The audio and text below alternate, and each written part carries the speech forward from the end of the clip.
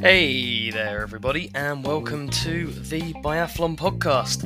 It is Wednesday, the 1st of December, and I am your host, Will Prov. A little later than planned, but life gets in the way. Now, this is the second week of action from Oestersund, and we have our first taste of head-to-head racing. It's the second set of sprints coming early as they kick off tomorrow, then over the weekend it's the first pursuits and the first relays that we'll get to see. Today I'll be looking at those sprint odds, picking my favourites, as well as having a quick look at the relays. We've also got some news of promotions and demotions from the IBU Cup. Let me know your predictions, whether you agree or disagree with mine, either on Facebook or at the Biathlon Podcast at gmail.com.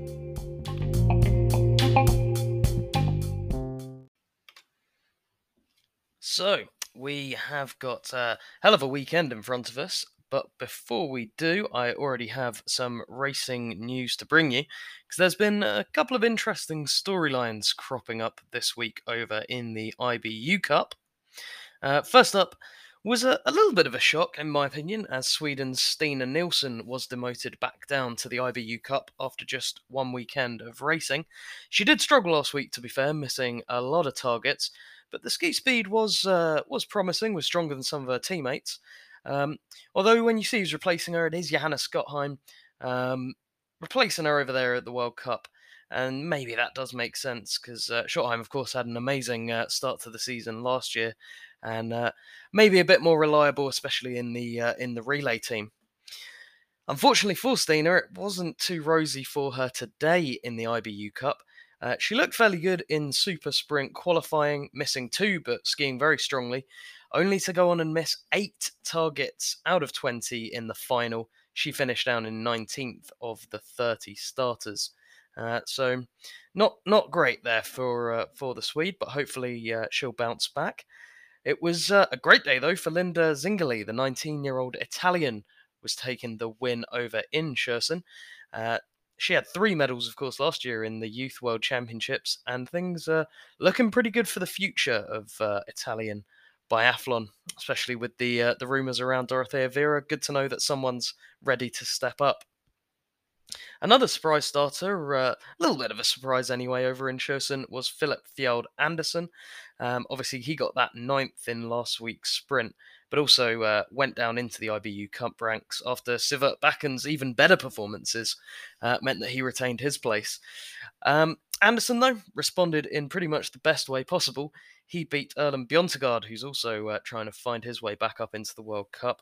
They were 1 and 2 in the men's super sprint. Philip Andersen taking the win there after 2 misses. So yeah, a couple of demotions, but also a couple of promotions to look out for in the World Cup races.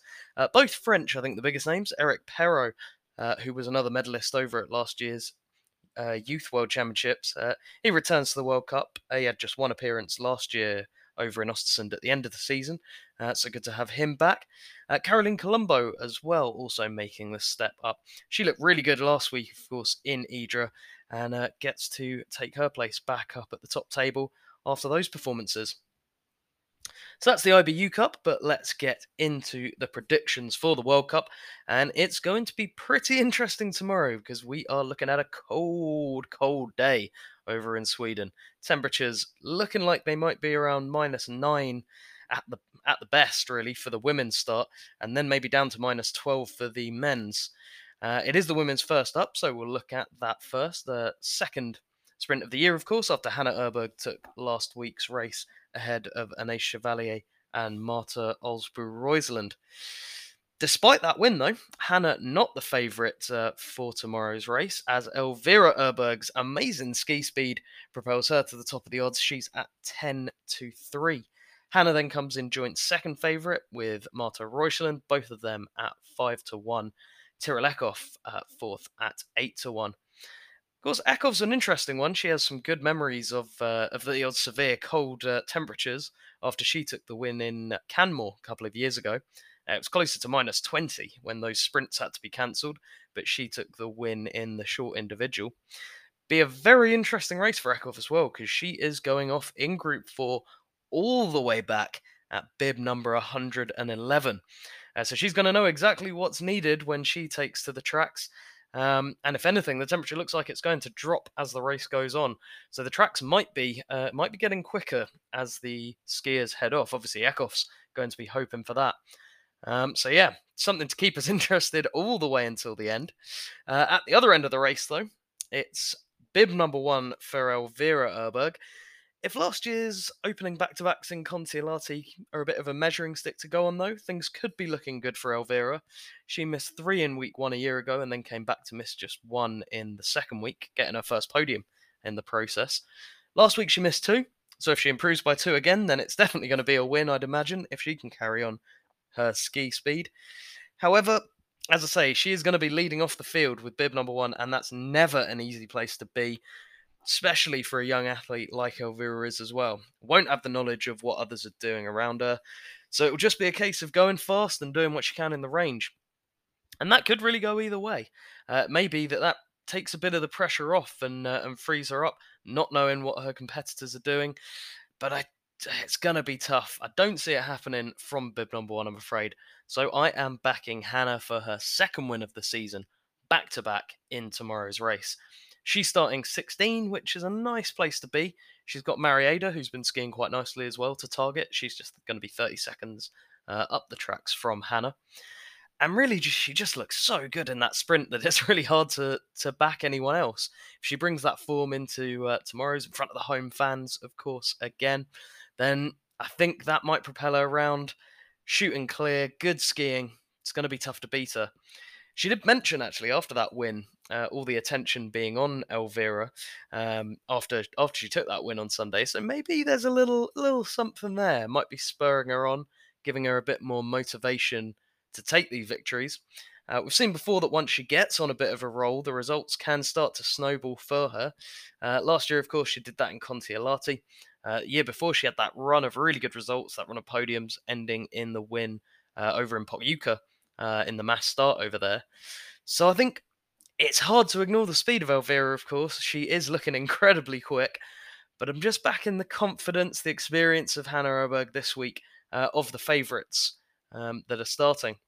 Of the mid-rangers, meanwhile, I do like the look of both Hannah Sola at 20 to 1 and Lisa Theresa Hauser at 25 to 1 if the favourites stumble.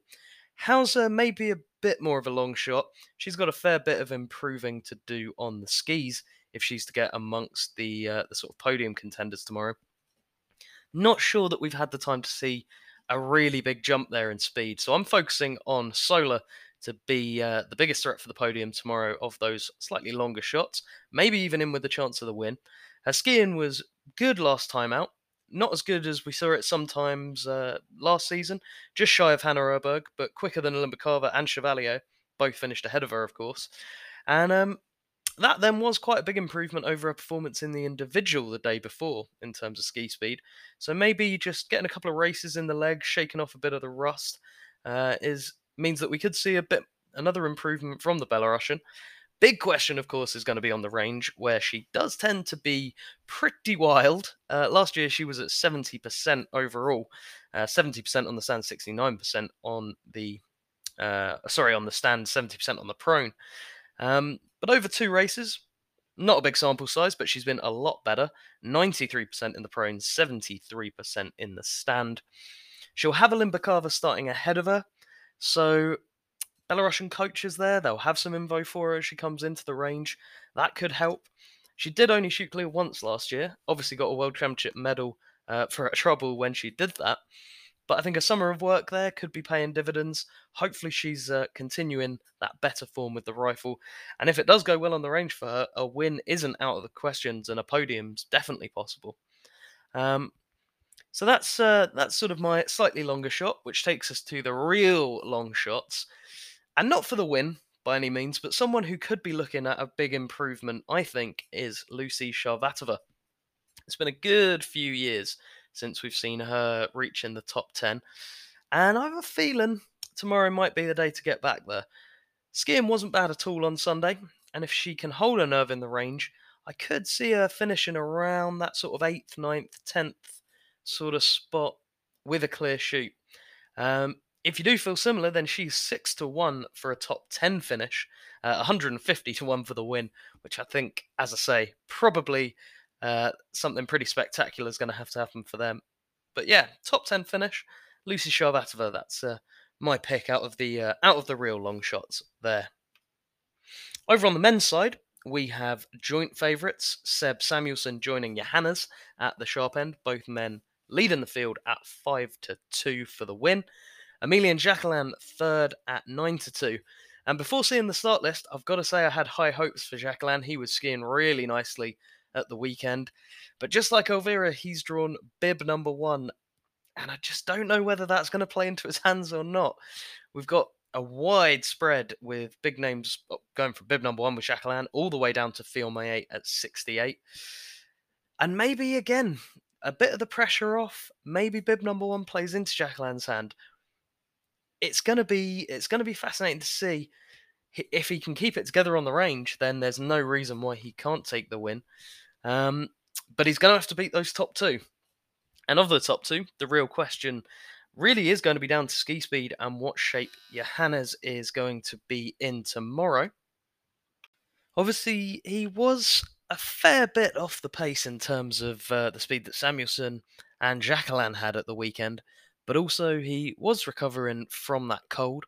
He didn't use that as an excuse, but you got to assume that it played into it a little bit at least. So I am expecting that gap to close, but with only 3 days rest, it's tough to think that we'll see Burr back to his best anyway, just quite yet. He was playing down his chances after Sunday's race, saying that he's hoping for a podium this week.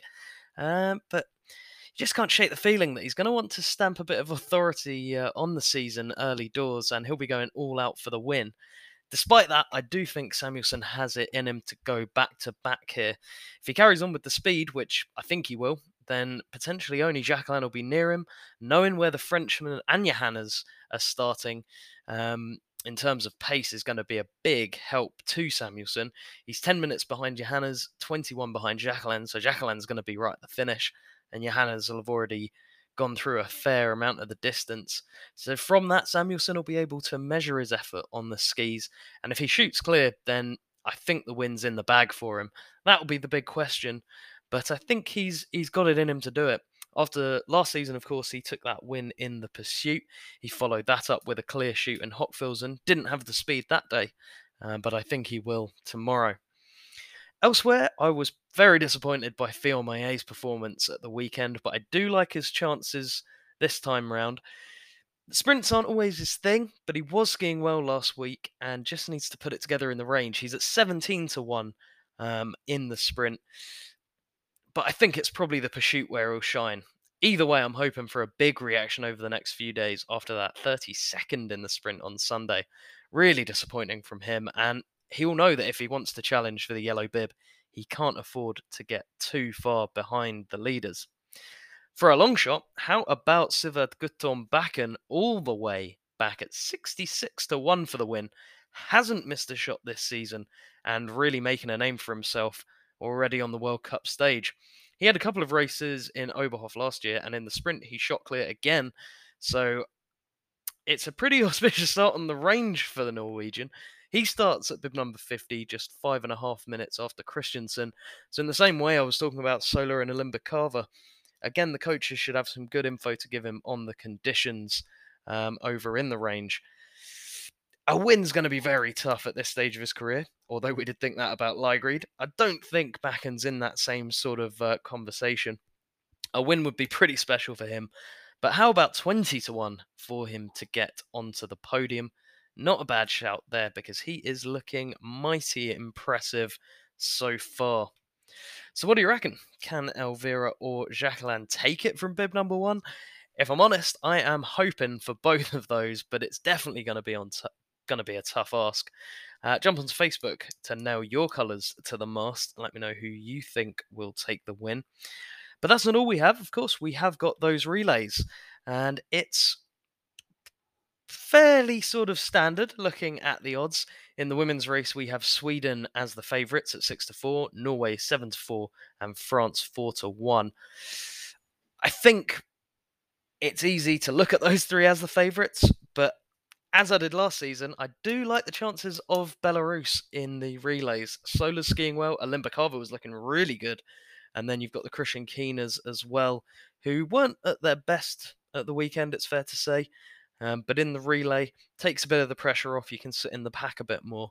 And I do like the sound of Belarus at 25 to 1.